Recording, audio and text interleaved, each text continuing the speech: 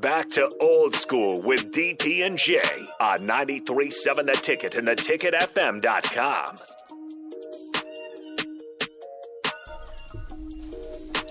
We are back, old school, quick segment here. Actually, we got a little bit more time, though. We got about 5 minutes. Jay Foreman, Nick, Austin on the ones and twos. We want to thank Upside coming in, telling us about the no specials, but the event, UFC going on. DP and Strick and Rico are down in Vegas covering it, but Upside here in Lincoln is going to be playing it. I think their prelims start at 7. Their doors open at 1. So it should be, a pretty exciting time. And like she said, that they get pretty cranked up in there. The one thing I wanted to ask her is, like, hey, you got to break up any fights? Because sometimes I look at UFC now on the same scale of, football games. You have somebody that they feel strongly about whoever they're supporting. And sometimes when you're, get caught up in the moment, having a little bit of drinks or whatever, and you're on the losing end of your superhero losing, you want to try to remedy that and go out there and try to replicate it. Stick up for them. Yeah. And so that'd be interesting to see how it goes. They got a pretty good card, and I'm not a big UFC fan as far as – I watch it. I like it, but, obviously playing in Buffalo and knowing the proximity of the, Canadian, obviously, side of the world and the cities, with George St. Pierre going in, that's pretty cool just because I know he's from Montreal, and he was kind of a big kind of superstar kind of when it really started to take off, so it's pretty cool to see him go in. Seems like the card's going to be pretty good. And the one thing about UFC that I like a little bit better, I enjoy boxing, is you could be the better fighter or the better, whatever, the champion. Just one wrong move. Mm-hmm. And he gets you to the ground, and he puts you in a rear naked double clutch sleeper hold on your ankle, and you tap out. And then the best thing about it, not the best thing about it, you could lose a UFC fight and go to the club because you had your ankle in like a weird position. Versus boxing, you normally look like you lost. If you fight Mike Tyson, both your eyes are you can still get money. Yeah, you get money just for showing up. Right, but when Mitch Green fought Mike Tyson and had 2 black eyes, he couldn't go to whatever close. It was close to the first 3 rounds. Yeah, he got me. He just got a lucky punch. No, he took a beat down. Yeah, so we'll see what happens. I think it's definitely exploded, and it'll be interesting to see what DP checking in. One of the cool things that's I think is fun about the UFC is the walkout. Just imagine it. Obviously we have the tunnel walk here. Mm-hmm. Nate Brennan always talks about Virginia Tech. There's nothing like it. He called me one day trying to tell me about it. Nate, bro, we started all this, right? But I get it, in Virginia Tech. But just imagine doing that in those types of arenas in Vegas, and you're solo dolo. This is it. And the dude that you're fighting is right there. That's the part that stands out to me because, like you mentioned, tunnel walk, it's the whole team. Yeah. But there, you have your entourage, your crew behind you, but it's you. And you got your hype man. You're the show. I loved when Conor McGregor walked out a couple years ago, and when he was the main card, and then got his leg broke within about 30 seconds. Yeah. It's just crazy how it happens because that's one thing I do not like about UFC is that you can buy that pay-per-view just for about 15 seconds of action. Yeah. And somebody gets their leg snapped, and you're like, well, there it is. Yeah. That's all I needed. That's all it is. And that happens when Mike Tyson, when he was, he locked out Leon Spinks in 92 seconds. Funny is that down at PBA, they would have, like, the local, MMA or whatever. And I hope, I know everybody,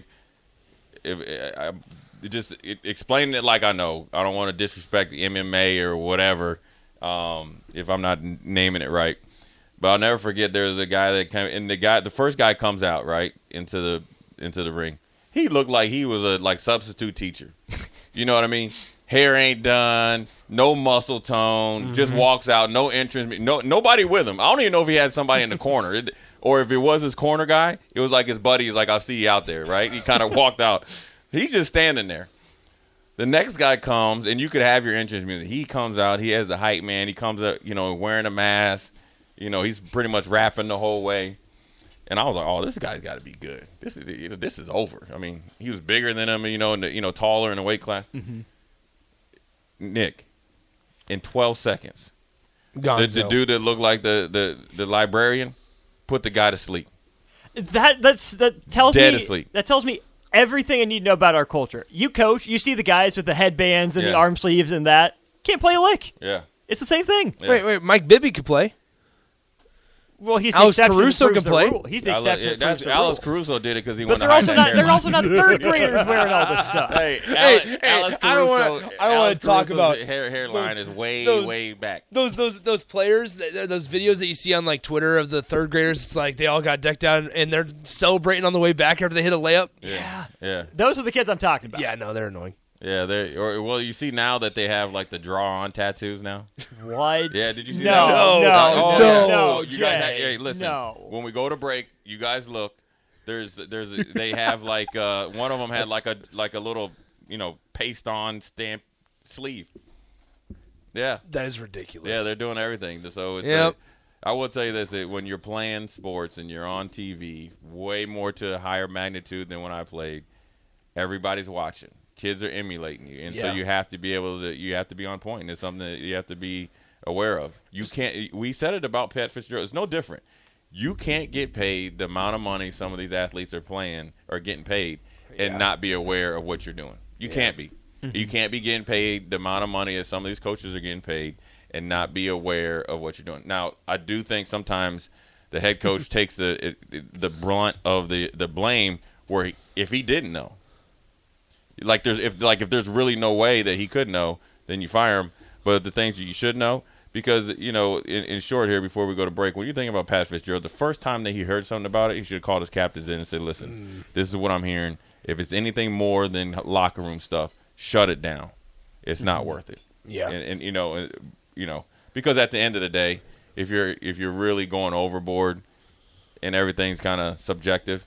If you really went overboard to the hazing, kind of like Harvard, how many games did that really win? Is this a national? Now, if you were winning national championships and doing it, everybody would be doing it. And I can guarantee you, when I played, there's a lot of guys that you wouldn't want to be seeing running up and down O Street. So, I do want to say this. I want to shout this out since we're talking about youth sports real quick and coaching.